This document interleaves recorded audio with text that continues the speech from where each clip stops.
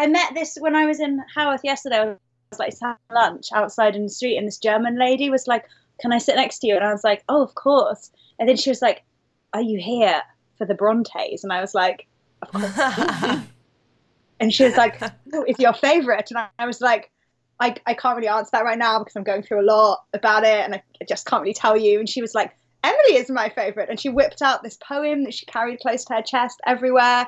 And then she invited me to stay with her in her small town in Germany.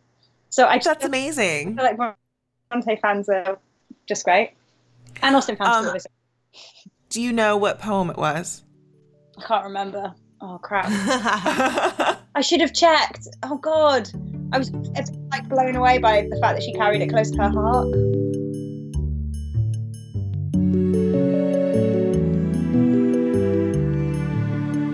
Hello, and welcome to Bonnets at Dawn. This is the only podcast that will not shut up about Emily Bronte. I am your host, Lauren Burke, Team Bronte. And I'm your host, Hannah Chapman, Team Austen. True story. And this week, we have another Emily 200 episode, but we're going to talk about a few other things as well. So, we'll have a little variety in there, won't we? A little bit of variety. The reason that we've got other stuff in there, guys, is because this week we're talking to a comic book person, my good friend, Isabel Greenberg. But before we get stuck into this interview, Lauren, comics. Comics are a thing, right? We are going to make this about Emily Bronte, but first, comics are a thing that we do. True story. We do them. And I think we're on the same page when I say this, and this doesn't happen very often, does it? Not too often. We both like Not too pizza. often. Yeah, we do. We do both really like pizza. Not a lot of good adaptations of classics out there, comic wise. Am I right? Oh no, they're all dreadful. They're so bad. I'm always scared at Christmas and on my birthday that someone is going to gift me some shitty Jane Austen comic. No. As the book is good, yeah, a voucher would be lovely. Oh, now I know what to get you for Christmas. Yeah. I'm just going to unload all of my classics comics on you. Please, just don't. I am not your demographic. I am on paper the exact demographic for someone who should love comics and classic adaptations. But what is it? What's the problem? What's my issue with it? Yeah, what's your issue with it? I can tell you mine. Yeah, well, maybe you should go first. Okay. Well, I think a lot of times it's not coming from a genuine place. Marvel a few years ago, they decided to do, Jane Austen adaptations. And I think it was this initiative of let's get girls into comics. What are they like? Jane Austen. And it wasn't really fixing sort of the underlying issues with women in comics, right? Of maybe you guys should hire more women in comics. Yeah. I don't know. Yeah, get people in the back end. Yeah, instead of focus grouping and sitting around and talking about what you think women might like, why don't you hire some women and they can, generate some ideas for you. So I think, first of all, it wasn't coming from a super genuine place. And then on top of it, you have a lot of comics people maybe editing those comics and not people who are coming from a place of really loving the classics or loving Jane Austen or really thinking about how to adapt that in a new and interesting way. Because the thing about Janeites and whatever us Bronte people call ourselves is we've seen every adaptation. Yep. And you have to bring something new to the table. Yes, you have to bring something new and interesting. And you're also dealing with a subset of people who just they're like comic nerds, actually. They're well, wait, no, actually. This happens, or this character says this, or this character is like this and shouldn't be drawn this way. So I think you need sort of an expert in there because otherwise someone who knows their way around historical clothing. I'm sorry, I don't think the reenactor in me, but I find it really difficult to read something when I look at a dress and I'm like, that's Victorian.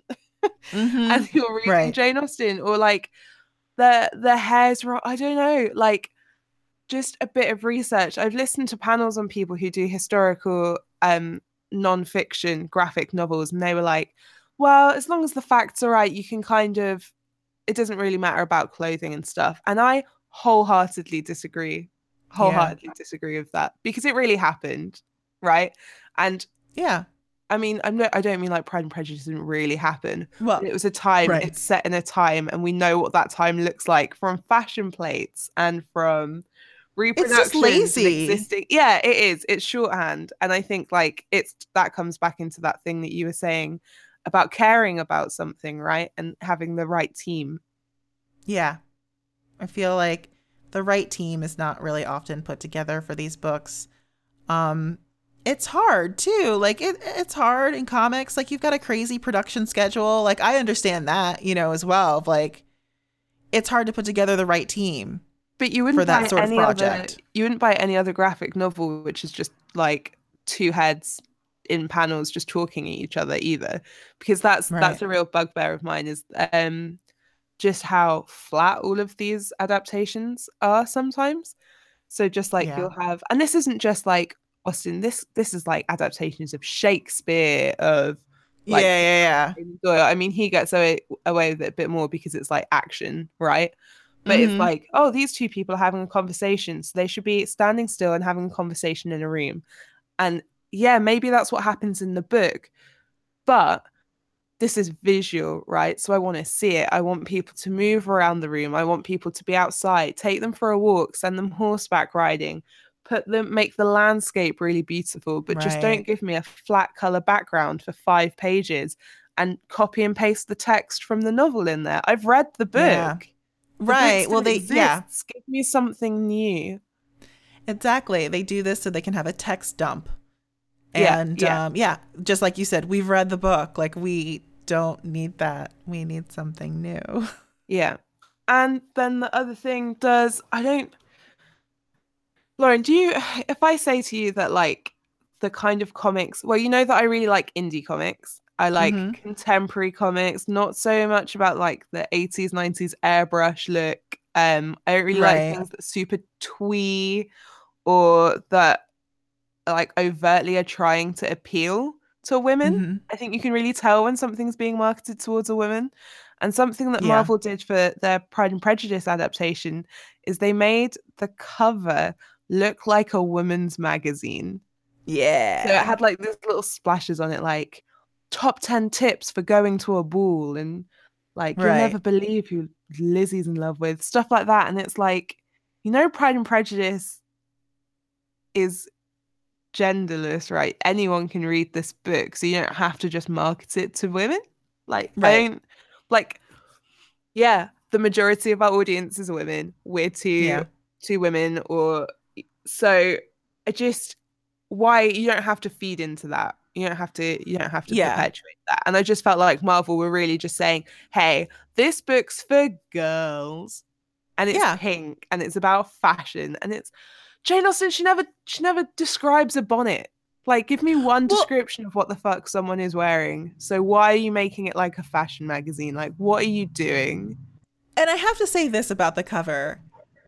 Like, I would actually I might be a little bit interested in that if it was Pride and Prejudice all like told as a magazine, as a women's magazine. Like if you're going to take that idea, like go ahead and run with it. Because again, I've read the book. I don't actually need just like a text dump on comic pages.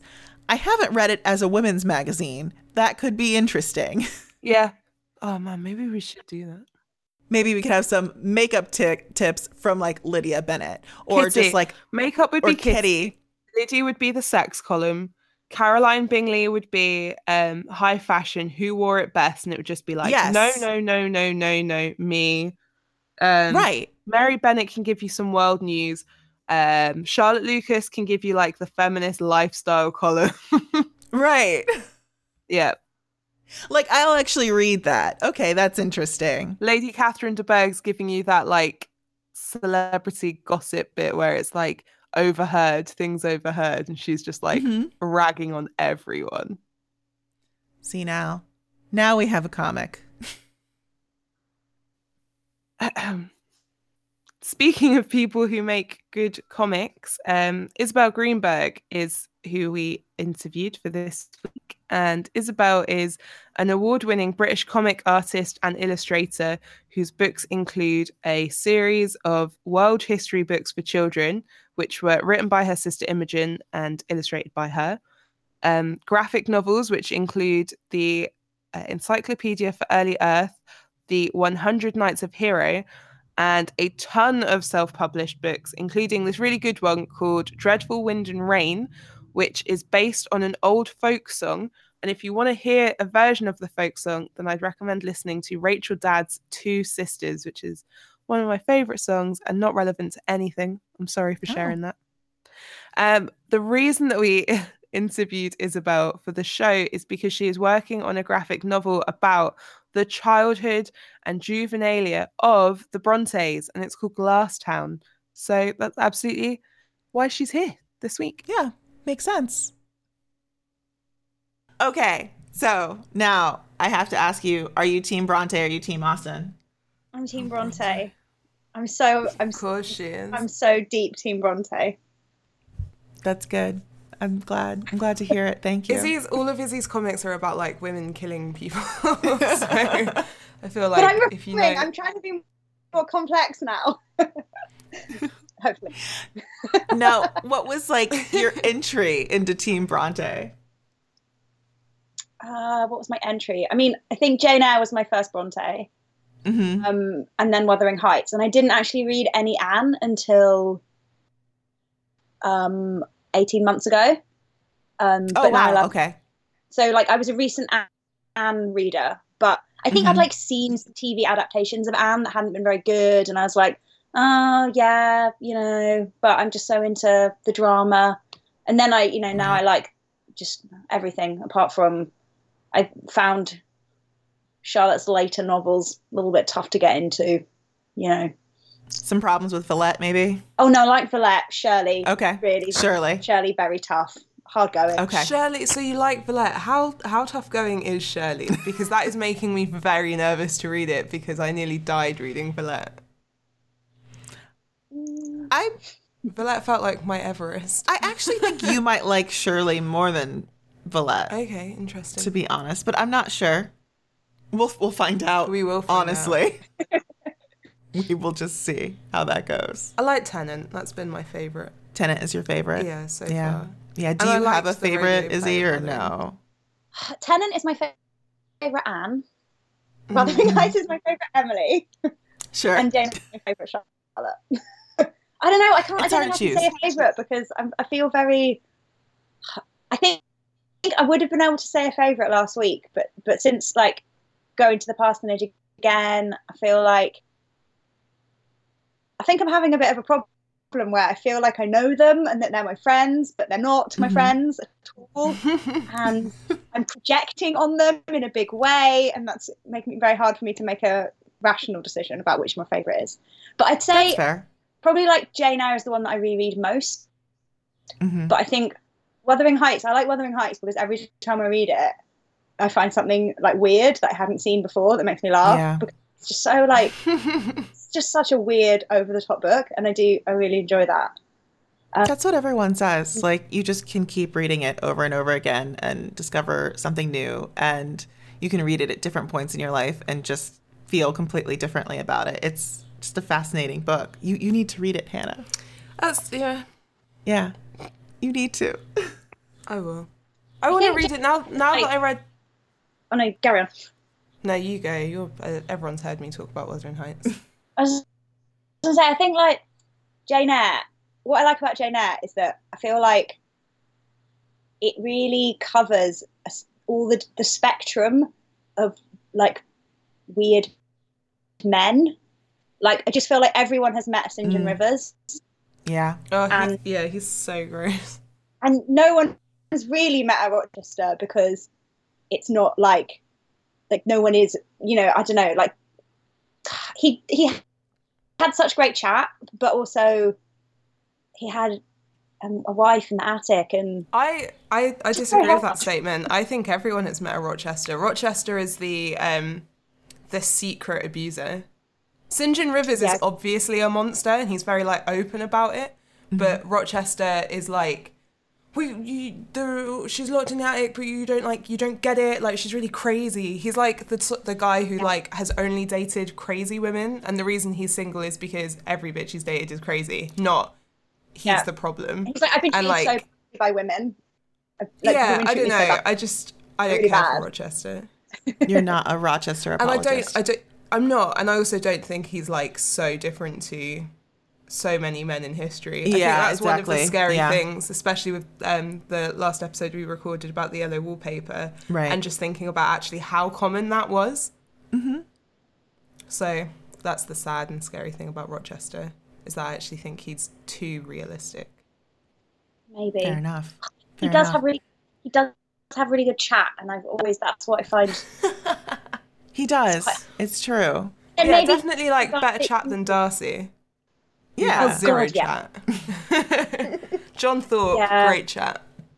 I feel So- like after like North and South, I do think the one that you really want is, like, if you had to pick, you do Thornton. want Thornton. Yeah. Yeah. Yeah. He's the absolute. Yeah. Yeah. Sorry. Now, what, Ashdown test at all. oh, no. No, I know, we're just here like, which guy would I date? It's always Wentworth or Thornton.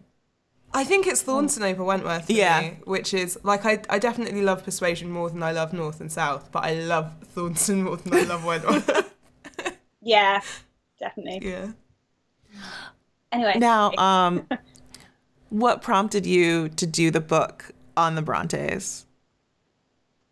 So what got me kind of fired up to do it is I read about their juvenilia, and I really didn't know anything about it, and I heard that they had written this amazing, like, weird, intricate, imaginary world as children, and I think that I'd always loved the Brontes, but when I discovered that kind of got inside my head, I guess because, like, my previous two graphic novels are set in an imaginary world, and I like the idea of, like, people building worlds that kind of suck them in and stuff. And I don't think I ever have had any problems, like, differentiating between the reality of my own imaginary fiction. However, when I was like 10 or 11, I did definitely get so into, like, books, or like that I would get quite devastated that I couldn't exist in that world. Like, bad trash fantasy stuff, like, I would be like, oh my god,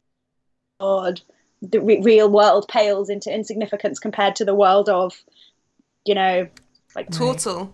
Yeah, I didn't want to say it, but yeah, I'm coming. Yeah.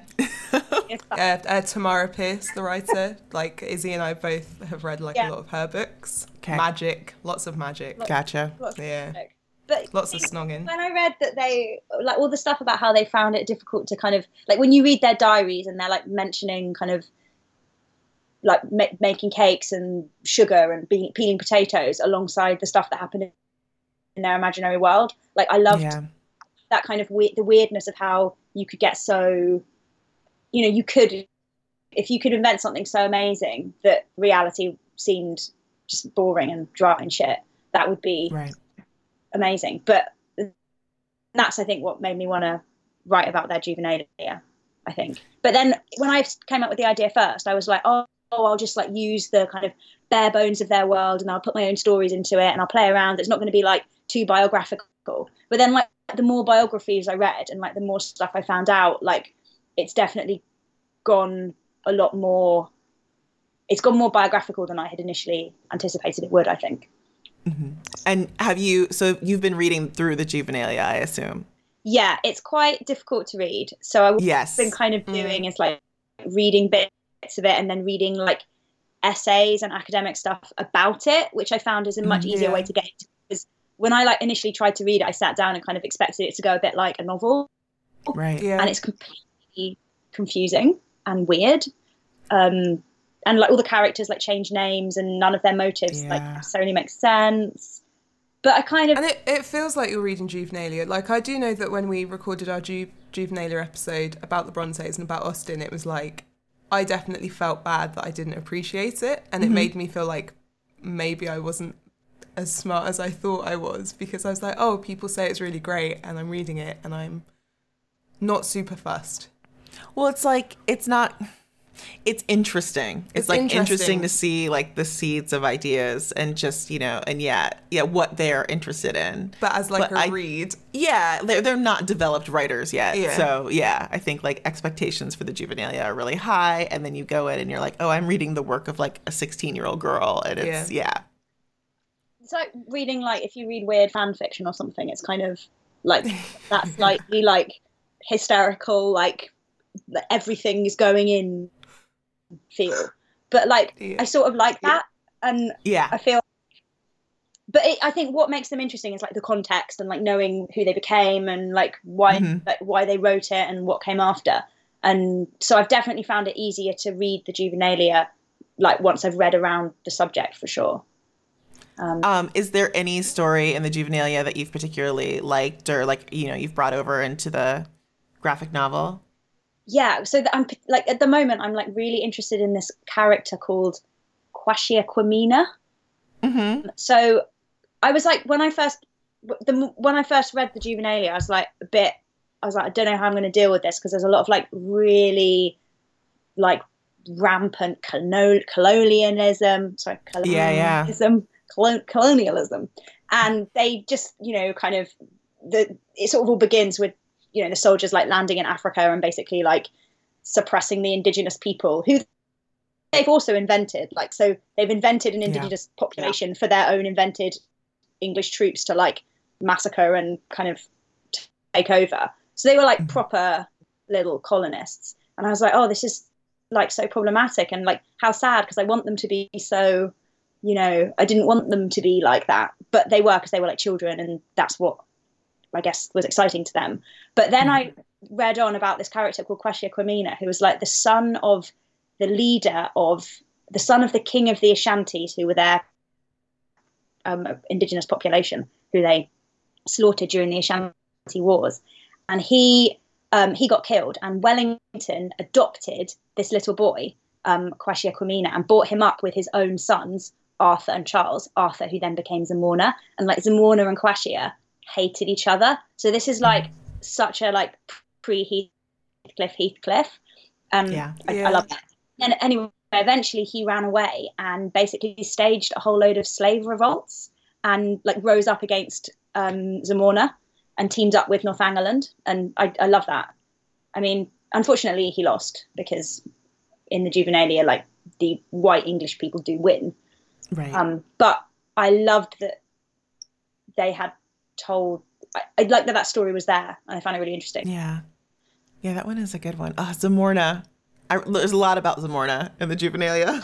It's such a problem, because he's like, if he's meant to be like the pre-Rochester, so you're like, amazing, like, you know, he's going to be a bit dark, but there's going to be some great chat. But he doesn't seem to, like, he's just horrible, and he has this he's awful. Women, and what's weird about it is you're like, Charlotte fancied him so much, but why? Because he's awful.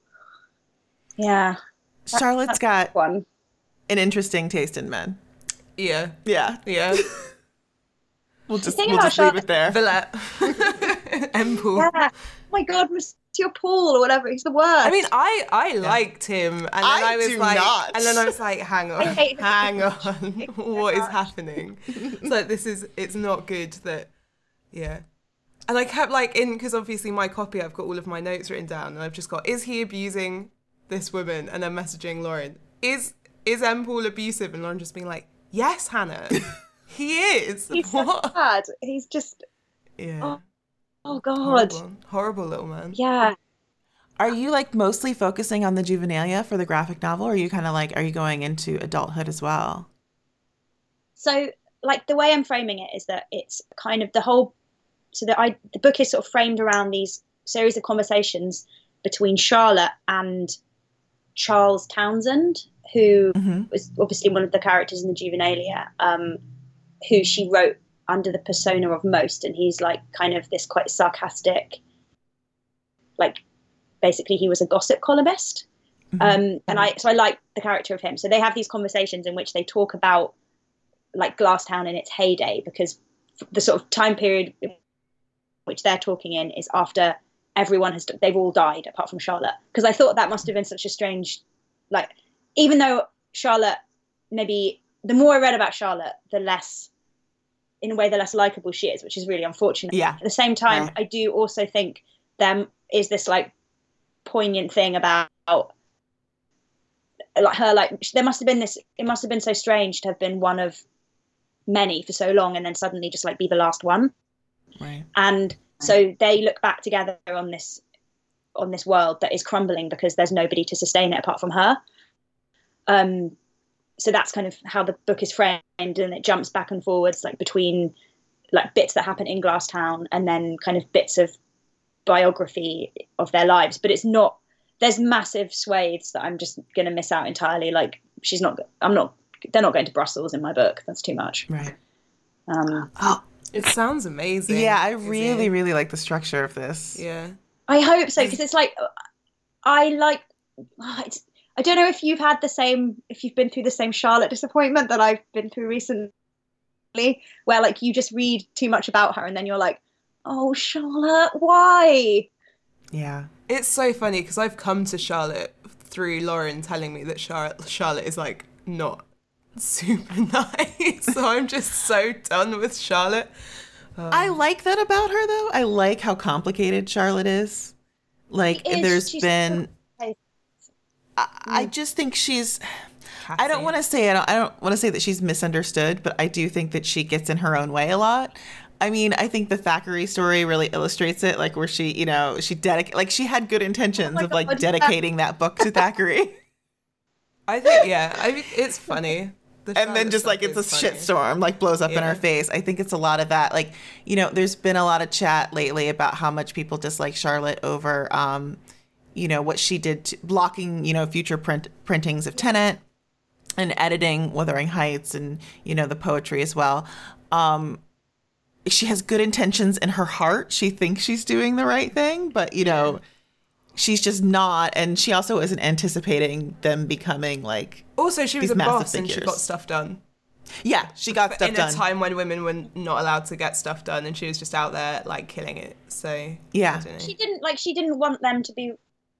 She was trying to protect their memory, and I think like Anne wouldn't have wanted to be remembered. Like, I think she maybe thought she was doing the right thing when she was like, no, Anne is not a, you know, like wild, crazy person. She was a good, saintly Christian or whatever. And obviously she ended up painting this like really unfortunate and like simplified picture. And it's a bit difficult because actually like Anne comes across as quite likable, maybe a bit boring, but likable in her picture. And Emily comes across as this like hilarious eccentric who everyone likes an eccentric. And that kind of just leaves her as like this sort of bossy. Controlling. Yeah. And also bossy is a word that is only used for women.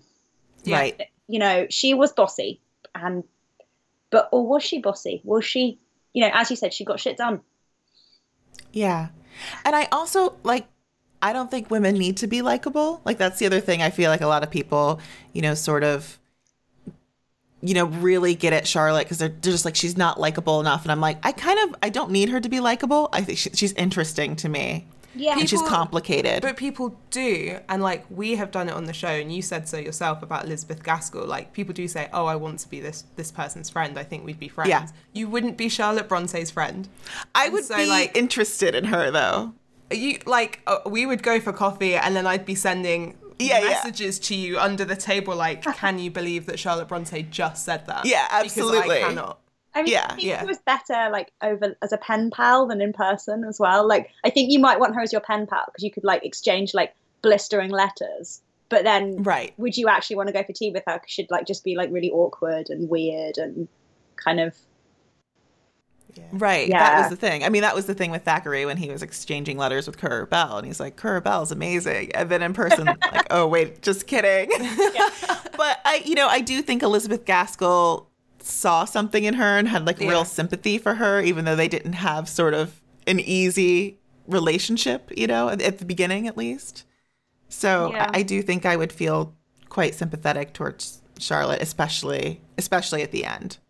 Yeah, exactly. And that time you know, even though they had a really complicated relationship as sisters and they weren't I think it's like annoying when you read like kind of things saying like, three sisters who work together, and they did work together obviously, but also like I have a sister and we get on amazingly, but when we were kids we didn't. And even like, you know, sister it's a like relationship like you don't have, it's not like a friend, it's like, Right. I think it is a really complicated thing to have sisters, and especially when they were like doing the same thing and sharing beds and rooms, and they probably were like in each other's faces all the time. So it was never going to be this like perfect thing all the time.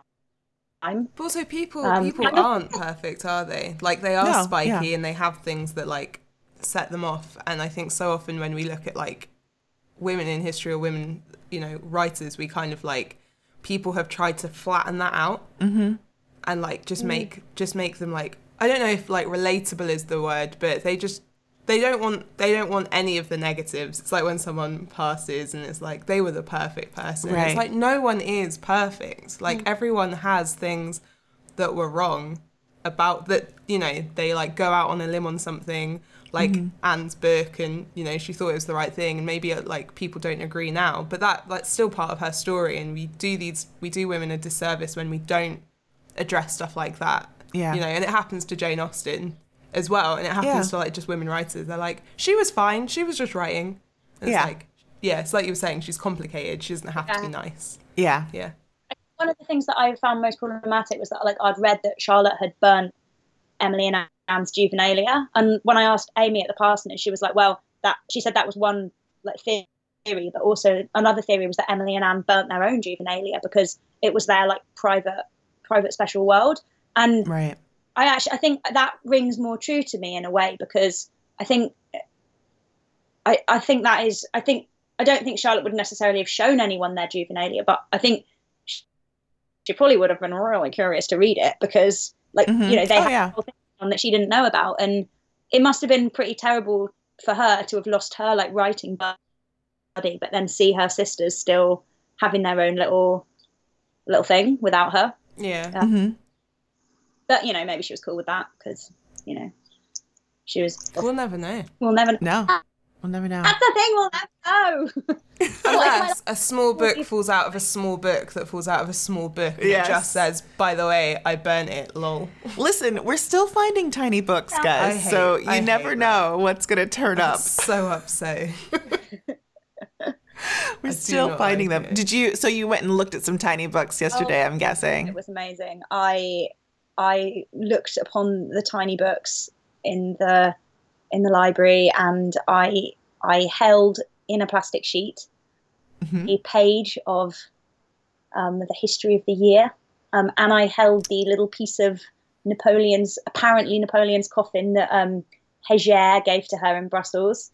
Oh, That's nice. romantic. Which That's good. I like just did not. I did not think it was really a piece of Napoleon's coffin, but it was obviously the piece that he gave to her. So yeah, it was really amazing, and like I didn't think I would be so kind of moved by like seeing them so close, but I really was definitely kind of like went away the next day like feeling like really very emotional. I felt It's an emotional experience. I didn't think I would be as moved either, but I think it's the atmosphere. It's like just so I don't know, it just feels like intact.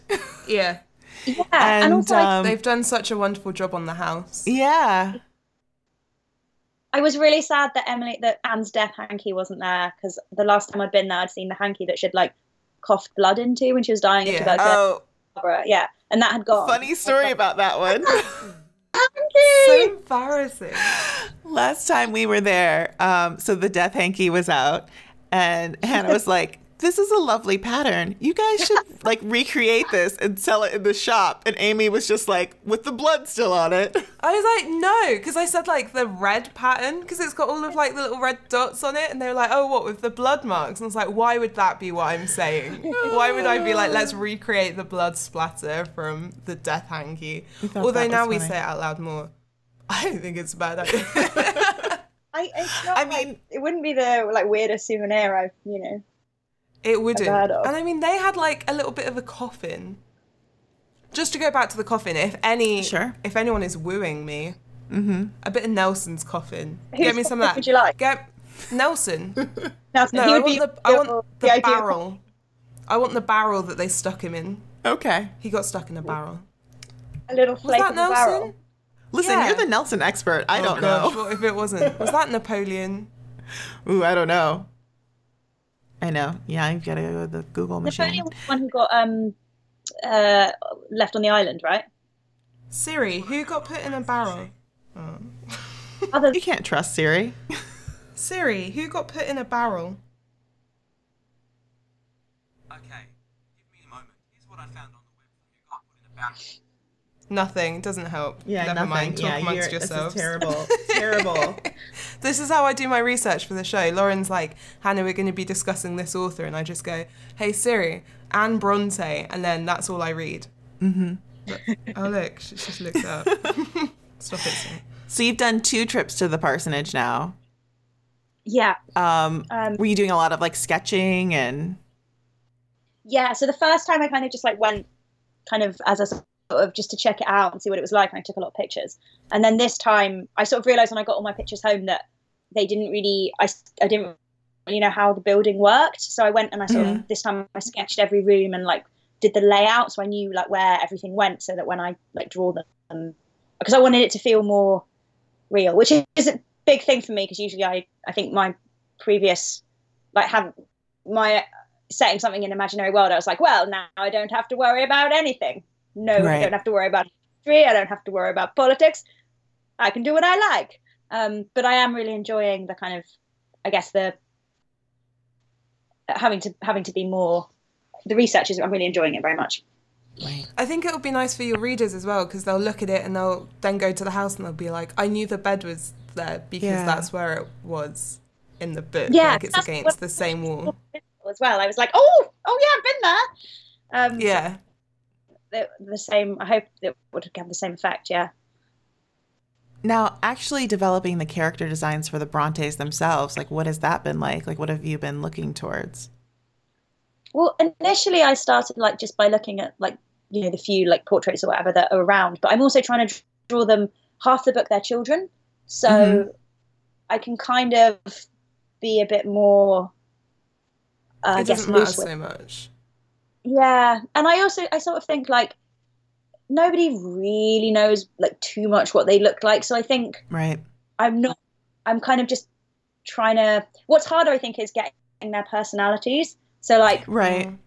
it's really difficult with like Anne, for example, because like she is the youngest, so when they're children I keep finding that like I keep just giving her the lines that like the younger sibling would have, like kind of like wait for me, or like don't leave me out kind of thing, and maybe that's what she was like, but I don't want to oversimplify it. And also like it's really hard because I really don't like Branwell, and so that's just really hard, like because obviously he was a likable, charming guy sometimes, you know, everyone said he had charisma. When he was a kid they all thought he was like a little genius, but I just don't like him.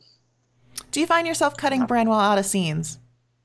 No, because I feel like, unfortunately, I think I'm kind of enjoying him, like being there, but also I'm conscious that I can't make him too much of the villain. Like I keep wanting to make him the one who does all like the worst, most evil colonialist ideas. I'm like, it was definitely Branwell. And I'm like, but like it obviously wasn't. But I want him to Watch be there, out, like, he will haunt you.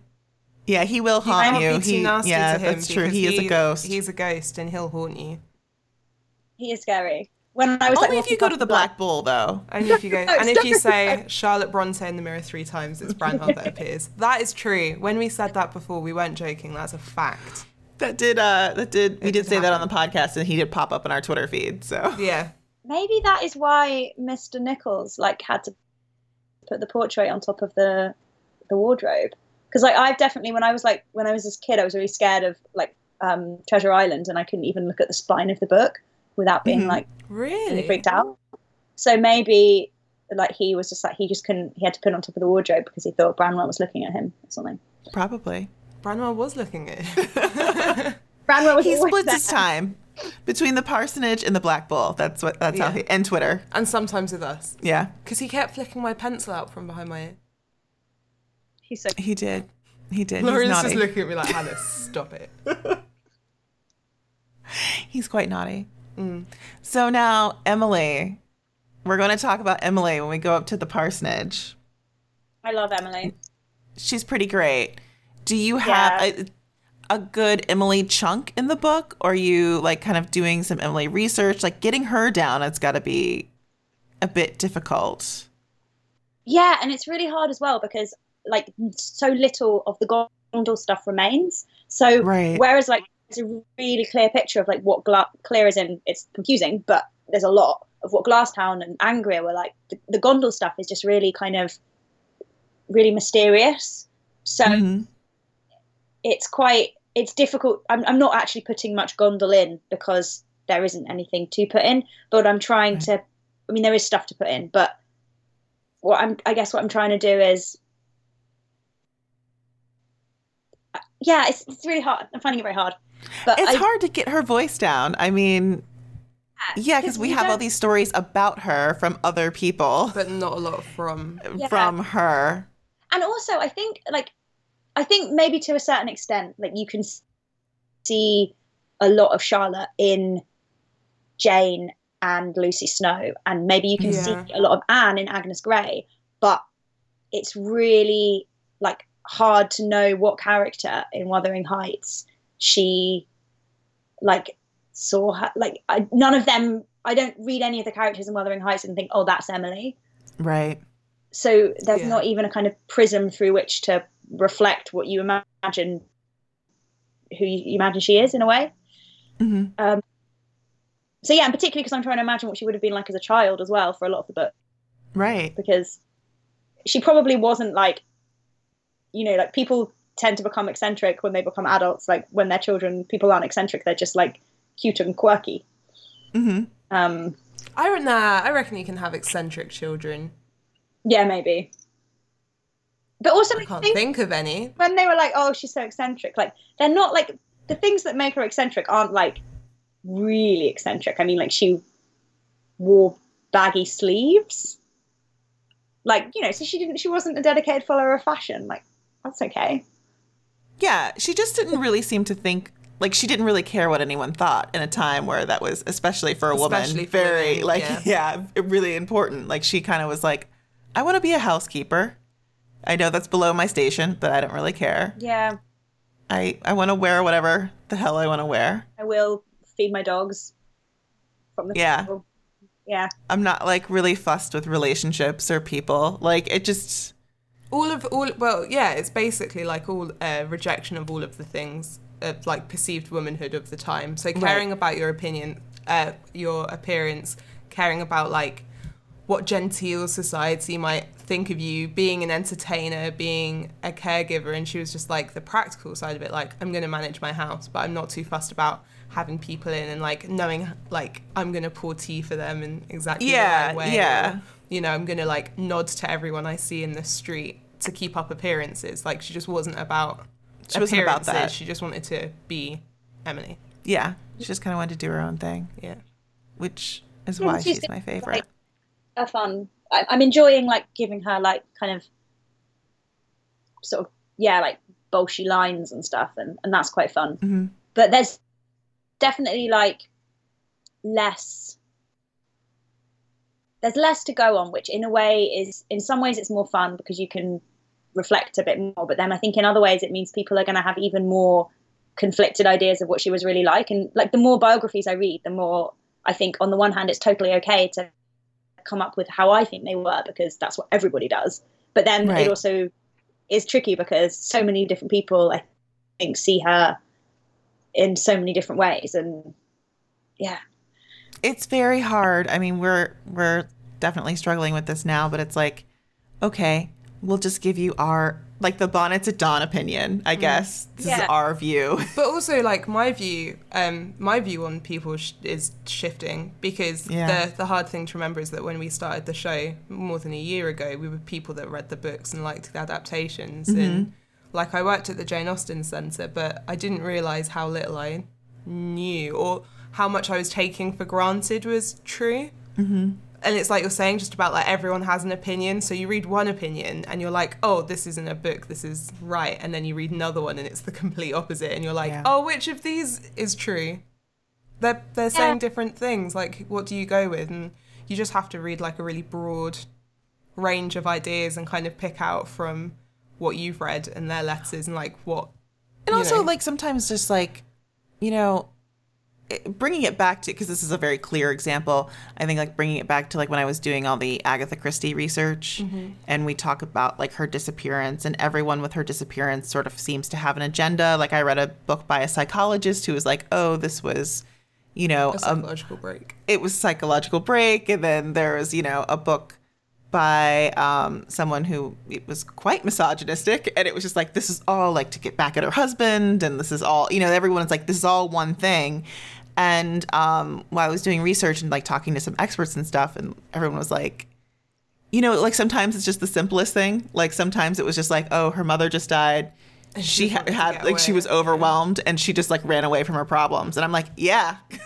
That actually, I was like, yeah, that's what I would do. Like, that's what I Yeah. relate to as a person, as a woman.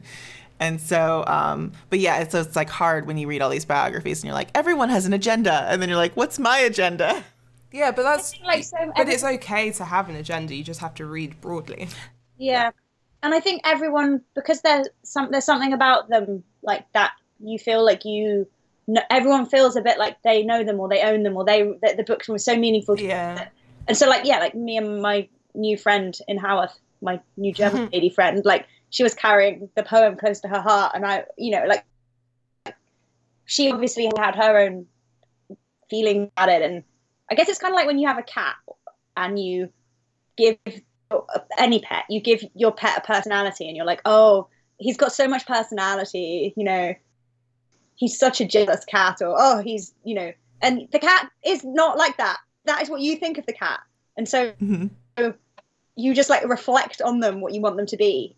And it's kind of really weird, but also I think that's what makes, in a way, Going to the Parsonage, that's why I think it was so moving in some ways, like seeing all these people in the, like, just the whole town was filled with people who were just, you know, moved in the same way or in different ways, or it spoke to them in some other way.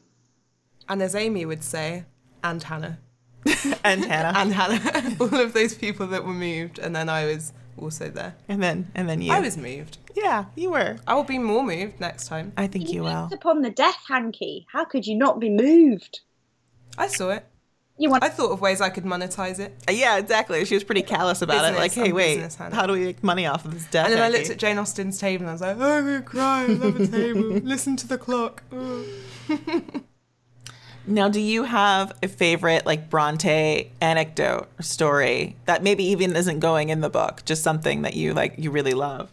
I like this. There's one I read where, like, I can't remember if it's Ellen Nuss. I think it's Ellen Nussey, like, wants to take Charlotte to the seaside, and, like, Mr. Bronte and Aunt Branwell are, like, really, like, flapping about it, and they're just, like, being really annoying, and all these, like, letters are going back and forth, and everyone's just, like, making a big hoo-ha over, like, this ridiculous, like, making it ridiculously hard for, like, Ellen and Charlotte to, like, just go on a little mini break. And then Ellen, like, basically turns up in a carriage and is like, I'm kidnapping you. And yeah, I thought that was such a, like, funny, for some reason I thought that sort of touched me, because I thought, oh, Ellen must have really, they really were, like, friends, and she Yeah. She was the fourth sister, as they say. that was very sweet. Yeah, that is really cute. I like that story. Yeah, I like that one. Would you Is that take one me going to in the the book? beach? Just curious. I don't think so, actually. It's I mean, a hard one, too. Yeah, because it doesn't really have any, like, particular biographical significance necessarily. I just, right. you know, it's not like Taylor. the moment when the toy soldiers appeared or anything. But Right. there's something human about it, I guess. Oh, actually, one of my favorite Charlotte one is the diary entry when she's, like, meant to be, like, she's at school and she's, like, teaching, and she just basically has a erotic fantasy, and then the teacher walks in and is like, oh, it's a very stormy night tonight. That's my favorite. That one's going. That one's going in the book? Yeah, a very stormy night. Charlotte and Yes. her, like, little erotic reverie when she's meant to be Yes. teaching. Yeah, I like that one. And we are back. It's true. If you guys want to find out any more information about Isabel or what she's up to, then her website is https //www.isabelgreenberg.co.uk/. True story. Or you can stalk her on Twitter at Isabel Greenberg. Very easy. Also on Instagram, I think. Oh, yeah, I think so. At Isabel Greenberg as well. Yeah. I don't know. I feel like Isabel and my Instagrams have some like crossover. I have like less published books on mine, but we both do lots of historical dressing up in museums. So I don't know. If you're interested, you check it out. That seems like content that the Bonnets would enjoy, honestly. Yeah. There's lots of ruffles. I feel like there's lots of ruffles. It's like ruffles and castles. Yeah. That should be your next Insta handle. Ruffles and castles. It sounds like a Mills and Boon book. Like I'm into it. So now, if you guys would like to meet Isabel or myself or Hannah or Claire O'Callaghan, we are going to be at the Parsonage on Wednesday, December 5th. I think we also will be joined by Amy Rowbottom, of course, classic, and Lauren Livesey from the Parsonage as well. We're going to be talking Emily. Surprise, surprise. We're going to sort of wrap up all of this Emily 200 content that we've been working on for this year and talk about myths and misconceptions. So yeah, that should be a good time. We will have more info on that on our multiple social media sites, pages, if you will. Hannah, if people want to, find us on the social medias, if they want to, stalk us, or if they just want to actually hire us to produce that Pride and Prejudice graphic novel that we talked about in the intro, where can they find us? I don't think anyone is hiring us after you called them social media pages. I feel like I'm in You've Got Mail. Are we not all using AOL? Online. Guys, my email address is laurenburke@aol.com. What are you talking about? Guys, if you want to message Shop Girl or NY152, is that his name on it? I can't remember. I think so. Good job. I've watched that film too many times. No, in all seriousness, if you want to find us online, you can find us on Instagram and Twitter at Bonnets at Dawn. You can email Lauren, bonnetsatdawn@gmail.com, or you can find our Facebook page, so she wasn't all wrong, by searching Bonnets at Dawn and joining the group. Now, I will say about the Facebook group, we are only accepting requests from people who have answered the question. So true story. There is a question on there and it says, do you listen to the podcast? Are you Team Austen or Team Bronte? We're trying to keep it so that it's mainly show listeners. And so if you don't answer the question, we're going to assume that you're a bot or like an alt-right Austen spy. So yeah. We're not going to let you in, basically. Maybe we've had one or two of those guys. And it's not been accepted. That could be why. Yeah, just answer the questions. We want to make sure you're not a bot or crazy. All right. Great stuff. Great stuff. Thank you guys for listening. Aggressive. Bye. Bye.